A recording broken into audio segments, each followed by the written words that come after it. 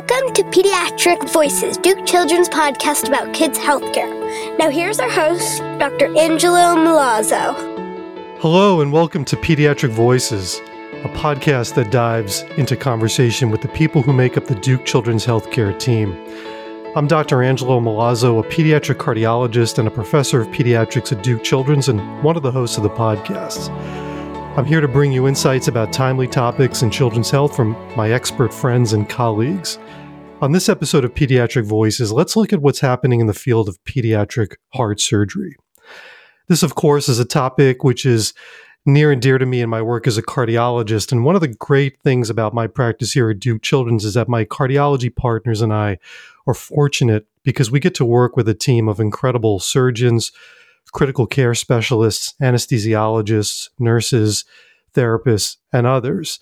And together, we are organized into what we call the Duke Pediatric and Congenital Heart Center. And that center manages the work involved in caring for children with heart disease from before the time they're born, through the complicated surgical procedures they undergo, through their hospitalizations and recovery, and then across the span of their childhood and beyond. I've mentioned in other episodes that today we have the technology to treat children born with all forms of congenital and acquired heart disease. Today, we can offer operations on the most complicated cases with incredible results. And in virtually all of our cases, patients go on to lead happy, healthy, productive, and active lives. So today, I have the ideal colleague and expert to discuss the practice of pediatric cardiothoracic surgery, in other words, pediatric heart surgery. Today, I'll be talking with Dr. Joe Turek. Dr. Turek is a pediatric heart surgeon, so that means he's trained in general surgery, in heart surgery, and then specifically in pediatric heart surgery. He also has specific expertise in heart transplant surgery, and we'll get into that in our conversation today. Dr. Turek is an associate professor of pediatrics in the Duke University School of Medicine here in sunny Durham, North Carolina. Dr. Turek serves as the chief of pediatric cardiac surgery, as well as the executive co-director of our Pediatric and Congenital Heart Center. His career has been marked by innovations and advances in the field of pediatric heart surgery, including the world's first co-transplant of both heart and thymus tissue. And he has also pioneered a novel technique known as partial heart transplant. And again, we're going to dive deeply into that today and hear more about that from Dr. Turek. So without any further ado, welcome, Dr. Turek. Joe, it's a great pleasure to have you here on the podcast. You're a busy man, and it took a while to get you on, so I'm very excited to have the opportunity to talk today. Oh, thanks, Angelo. I've been excited about doing this. Joe, I like to start with the origin story. So tell me how you first got interested in surgery, and then how did you get interested in pediatric heart surgery? Well, I've always been fascinated with science, and I wanted to figure out how I could get more into the field of medicine. That's really hard to do when you're a high school student, but I found some laboratories that they allowed me to work in when I was as early as a sophomore in high school. And when I got in those laboratories, I realized I didn't have the scientific background in order to necessarily understand what all the experiments were. And so they kind of put me in the animal surgery portion of things. And what they found very quickly is that I was actually pretty good with my hands, and I was able to do all these very complex procedures as we were studying different kinds of health-related challenges. And so at that point, that really set me on this track that I wanted to be a surgeon. I didn't know what kind of surgeon at that point, but I knew I wanted to be a surgeon. So your interest started really early, and that seems to be common. You know, all the guests that I've had on the show so far have pointed to these really early experiences. So it sounds like you would say that your inspiration and your aptitude for surgery was identified at a very early stage in your career. Quite early, yes. So Joe, I want to get into the topic today. I want to introduce pediatric heart surgery, but I also want to make sure we talk about some of the game-changing innovations that you and your team have brought to this field. But let's start with an introduction. How would you bring this topic to our audience? Pediatric heart surgery has been around for about 60 years. We did a lot of procedures prior to that were not using the heart-lung machine. But by and large, the advent of a machine that would support a child's heart and lungs while you're able to do all of these complex cardiac repairs is really what made this field take off. And so that happened about 60 years ago or so.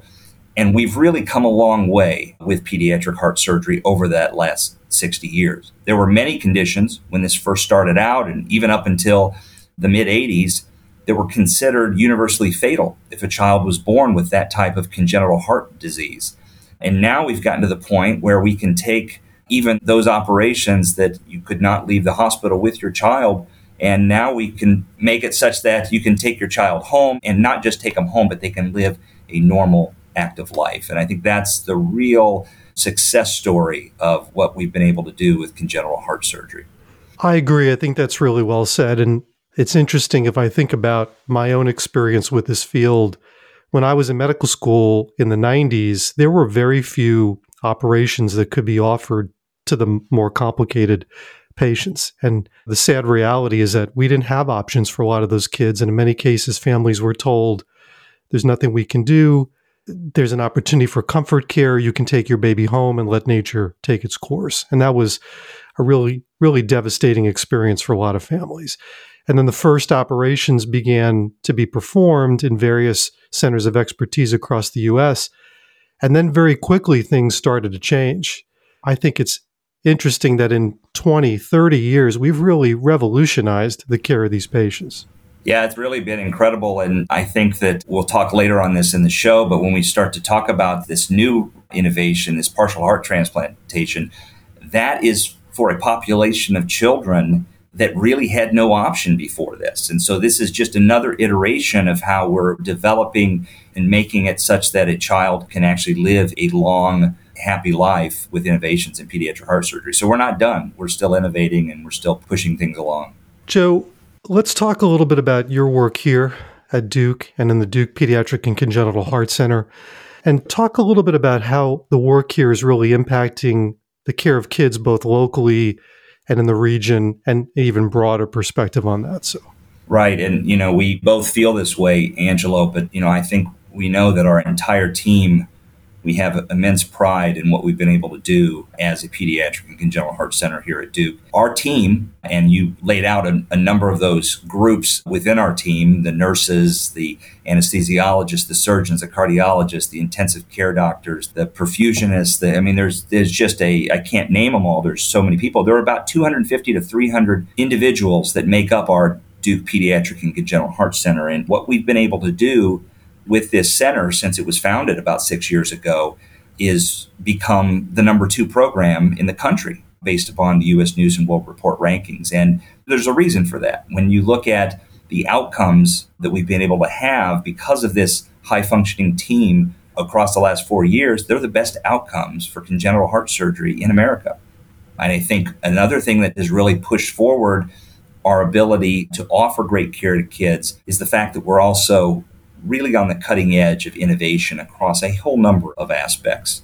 So we're doing great work, we're doing high quality work, and we're doing innovative work, which is really special. And to be able to have that here in the state of North Carolina is special for the kids of our state. One thing our audience may not appreciate or be familiar with is the wide variety of different conditions that we treat.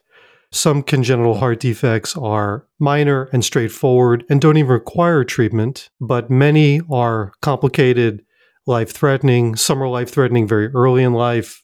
Some become impactful on health later in a child's life. Can you talk a little bit about the breadth of the conditions that we treat and your approach to the different types of congenital heart disease? Yeah, absolutely. This is one of the reasons I went into this field. I went into pediatric heart surgery. When I finally became enamored with heart surgery, I realized that pediatric heart surgery has the most variety of any specialty out there. In a month, I won't do the same case twice. There's so much differences across the board of congenital defects.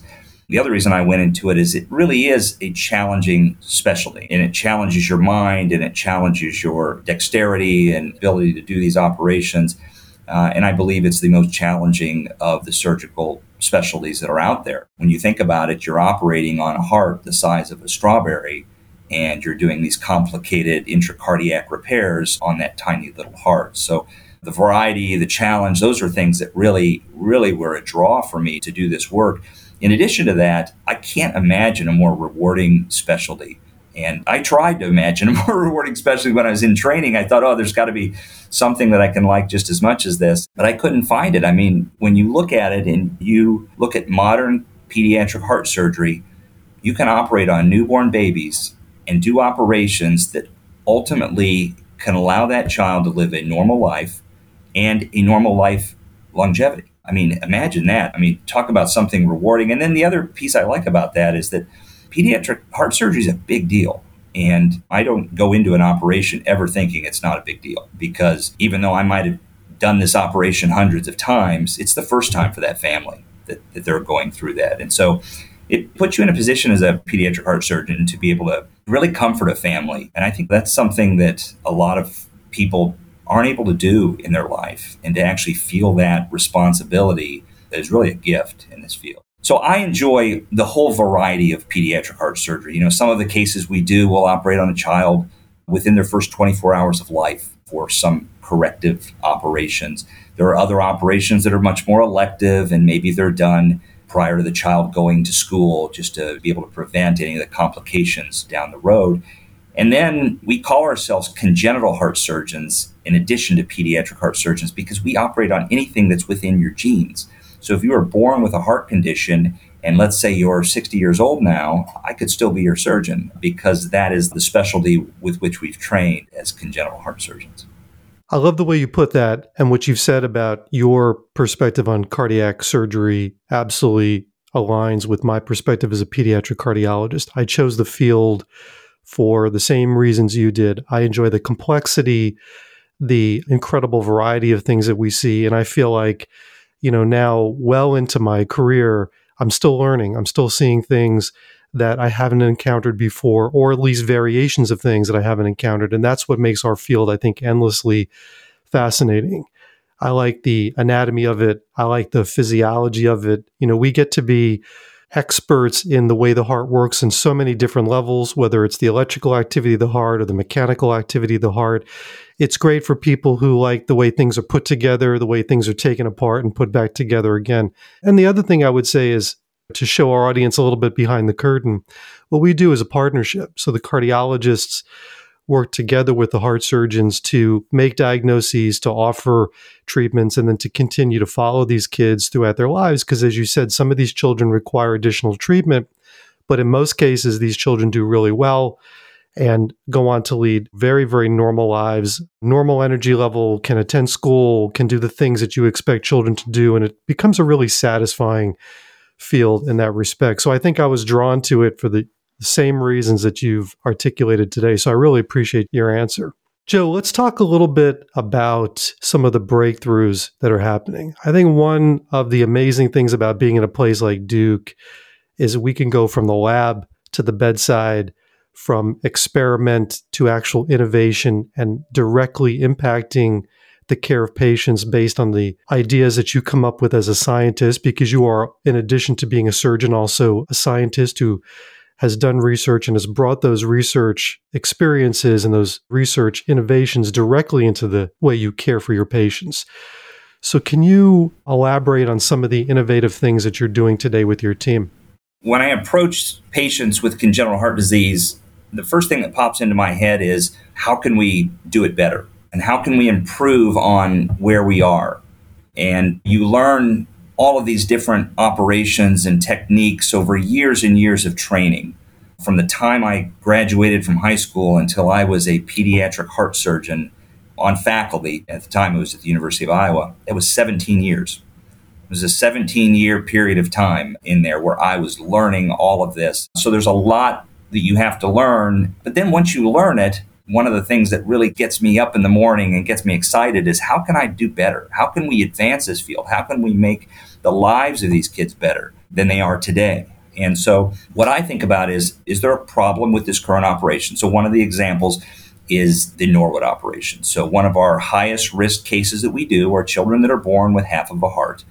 The first operation that we do for those children in their first week of life is a procedure in which we kind of reroute the plumbing of the heart, as we'd say, in order to be able to allow that one side of the heart to do the work of two sides of the heart. And it's our highest mortality operation that's out there for congenital heart disease. And I felt like maybe there was something we could do to make that better. And so we developed a technique, and we call it star perfusion, where we basically give blood flow to the entire body while we're doing this really complex operation. And that includes making sure the child's getting blood flow to their brain the whole time, making sure that their kidneys are happy and they're getting blood flow to their kidneys, but also their hearts are beating. We're giving blood flow to their heart as we're operating on their heart, and you've got a nice beating heart the whole time. And it's really changed the paradigm for outcomes with the Norwood operation at our institution. And we have about a third of the mortality that most institutions have nationally because of this change. But some of the real groundbreaking things that we've done have to do with transplantation. And the first one that was interesting is I was doing work in the laboratory with Dr. Louise Markert. And Dr. Markert is really a giant in the field of immunology. And there are a subset of children that are born without having a truly functioning immune system.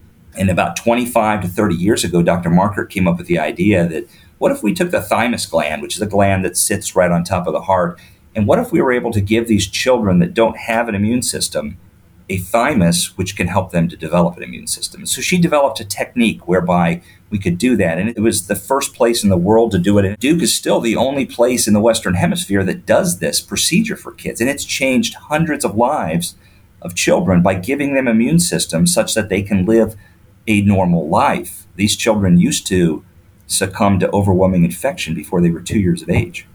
And she's completely changed their lives. And so when I came back to Duke, I started talking to Dr. Markert, and she said, wouldn't it be interesting if we started working together here? Because you do heart transplants, and we're putting in immune systems. And what if we put in the same immune system from the same donor that we do a heart transplant with? And would that immune system now recognize that heart as being their own heart and not reject it and not have to be on all these anti-rejection drugs after a heart transplant? And so we did the world's first thymus and heart transplant a couple years ago on a child who is just thriving today with both of these transplants. And so that's a truly groundbreaking innovation. And if that can be ultimately operationalized so that this could not only help other kids who have maybe a deficiency in an immune system, but also help children that have normal immune systems. And we figure out how to do these thymus hearts, reprogram the immune system such that they can have transplants that could theoretically last for decades upon decades. So that was a really neat innovation in which we were doing work in the laboratory, and we saw, hey, this is a chance to really push this into clinical care, and we were able to help a child, and I'm hoping ultimately we're going to help thousands of children in the same way. Lightning actually struck twice because we were in the laboratory and we were working on this idea of children, they're small humans, their valves need to grow as they grow up. But sometimes we face a situation in which the operation we have to do for that child requires us to replace their valve. And there's no option for a growing valve in children prior to this. And so you put a valve in, then that valve doesn't grow with the child. Very soon thereafter, you have to replace that valve, and then you have to replace it again. And these children undergo multiple higher and higher risk operations to replace valves over time. So we started doing some work in the laboratory where we said, well, what if we took valves and we transplanted them? Kind of like a heart transplant, but just a partial heart transplant. And we transplanted them into the valve position only, not using the heart muscle, just the valves and the arteries that go with the valves. And then we add a little bit of anti-rejection medication. Will those valves grow? And in the piglets, they did. They grew well. And then I was faced with a family that I saw prenatally. And the mom had a child that had something called truncus arteriosus, one of these rare congenital heart diseases that we operate on, in which there's only one artery and valve that comes out of the heart instead of two. And unfortunately, we saw on the echoes prenatally that valve didn't work. It was a very poorly functioning valve, and we knew we were going to have to go down this route of replacing the valve with these valves that don't grow. But we've been doing this work in the pigs. So I approached the family after the child was born, and it was confirmed that this valve was not working well. I told them what our idea was about a partial heart transplant, and they said, well, have you done this before? And we said, in 5 piglets. And they said, well, let's do it. I mean, if this is what you think is the best option to help our child, and this could help future children, this is something we want to do. We want to be able to offer. And so we did the world's first partial heart transplant in April of 22. And I'm happy to say that that child has 2 growing valves and arteries. And this is the rewarding thing about watching these kids growing up. I've FaceTimed in for his first birthday party. I've seen him walk. I've seen him advance over the last 16 months of his life. And all with the 2 valves that are growing perfectly, and the child is just really thriving. And that would not be the case had this innovation not happened. What's really exciting about it is we've done an additional 8 partial heart transplants since that time. Again, all of the children have growing valves that are working well for them. And it's really been an overwhelming success story. And I think something that is just starting to take off. But this is going to affect thousands and thousands of lives in a positive manner. So a few reflections on what you've said. It's not an exaggeration to say that this is a complete game changer because, as you said, that child might have expected at least 1 or 2 more additional surgeries over the course of his life. And that may not happen now. And that is a big deal. That is a life-altering change in the way we're going to treat this child's disease. And you and I can appreciate the magnitude of that because it's our day-to-day. And hopefully the audience will be able to see how impactful that could be in the life of a child. The other reflection I have is we take these things for granted, but when you talk about treating a child who has both an immune deficiency and a major structural heart defect, we're talking about 2 diseases, either of which could be fatal in and of itself. And then you add those things together, and it's like you're beginning to scale Everest. So the idea that you can do a single procedure or a combined procedure to offer hope in terms of treating both of those potentially life-changing diseases is stupefying. It really makes you pause and think that this is just incredible. And I've said in another episode, some of the things that we do sound more like science fiction than they do like science fact. And to me, that meets the criteria. The partial heart transplant was picked up by Grey's Anatomy, so it is a little bit science fiction. That's right. I don't want to let this part of the conversation go without saying that you've done a whirlwind press tour on the heels of the partial heart transplant, and part of that has been the inspiration for an episode of a very popular medical drama. So again, amazing the impact these things are having. And I think it speaks to how important of an innovation it is. You know, when the lay press reports medical news, they don't always get it right. I think this time they did. They picked up on a story that's really impactful and really important. So that's another, I think, cause for celebration for you and the team and the entire Heart Center. You talked about talking to a family prenatally. And I want to bring this out a little bit because it's come up in other episodes. But, you know, a lot of the work that you do, a lot of the work that I do is dealing with families who have the expectation of a child is going to be born with a major heart defect. Talk a little bit about that interaction you have with the mother, with the family before the baby is born, and the role of that interaction in terms of the child's surgical care. I think that the idea of the fetal ultrasound has been an incredible advance in what we do. And the skill of pediatric cardiologists like yourself to be able to look at these echoes, which are their ultrasounds through a mom's belly into a baby, into looking at the heart in particular, is really pretty fascinating to me as someone who is not as skilled as you guys are at being able to read these and to tell what the congenital heart lesion is when you're looking at that in utero. Now, I think it's a big advance because I think it changes how a family is able to prepare for their child's illness. Imagine if you have a child and you're told after that child is born that your child has a severe congenital heart lesion. That's a lot to swallow right there after you've just had your child and this is new to you and you have no way to prepare for the fact that your child's going to be whisked off to an operating room at some point. And that's really a lot on parents. And so the idea that we can diagnose the vast majority of these lesions in utero and then be able to actually have these conversations, not just the cardiologist, but the surgeon. So what I do is I'm able to meet with these families once they're diagnosed, and we can talk about what this means from a surgical standpoint. What does it mean from an operation right after your baby's born? And how would that operation look? And what would the recovery time be like? And will my child need other operations down the road? And maybe we can go through some of those. And the ability to be able to kind of wrap your head around what's going on, it's very helpful. And it always amazes me just how by the time a parent comes to me and we have that meeting, they've done so much research And they really are experts in what their child has. And I'm just talking them through the surgical aspects of things. But there's something very comforting, I think, for a parent to understand what's going on and not just have this dropped on them that this is what's going on. And it gives them time to read about it and learn about it and ask appropriate questions when they do meet us. There's a lot to it emotionally as a parent with a child with congenital heart disease. Absolutely. I couldn't agree more. And I would add that it impacts the outcomes. We know from our work in the last couple of decades, as you mentioned, prenatal diagnosis advancing. I happened to train at the beginning of sort of the start of that advancement. So I've seen the evolution over the last 20 years or so.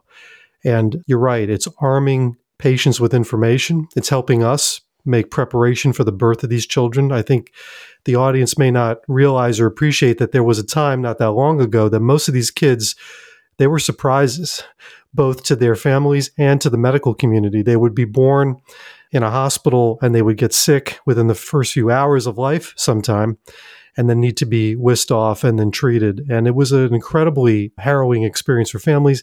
And many of these kids got sick to the point where it actually impacted their eventual outcome. Today, we've changed that in a dramatic way. We can make preparations. We can get ready for these babies to be born. And as you and I both know, sometimes we get an insight into details that have a direct impact on how we're going to care for that child after the child is born. Talk a little bit about where you think the work is headed. You have been at the vanguard of so much change and creation and innovation and development of new technology within the field. We've talked about some great examples today. What do you see in the next several years as you continue to innovate and you continue to inspire others around innovation in pediatric heart surgery?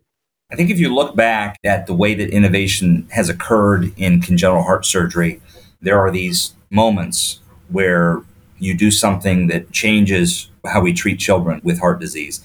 And those moments happen, and there have been moments that haven't progressed along, right? We've done a few of those, and it's just not something that is going to be as groundbreaking as down the road as you'd like it to be. When you look at these two innovations in particular that we've spoken of, the co-transplantation of thymus and heart and the partial heart transplant, I truly believe that these are two of the most groundbreaking innovations in pediatric heart surgery in the last 40 years. And I think that the next step here isn't just we've done 2 thymus heart transplants and we've done 8 or 9 partial heart transplants.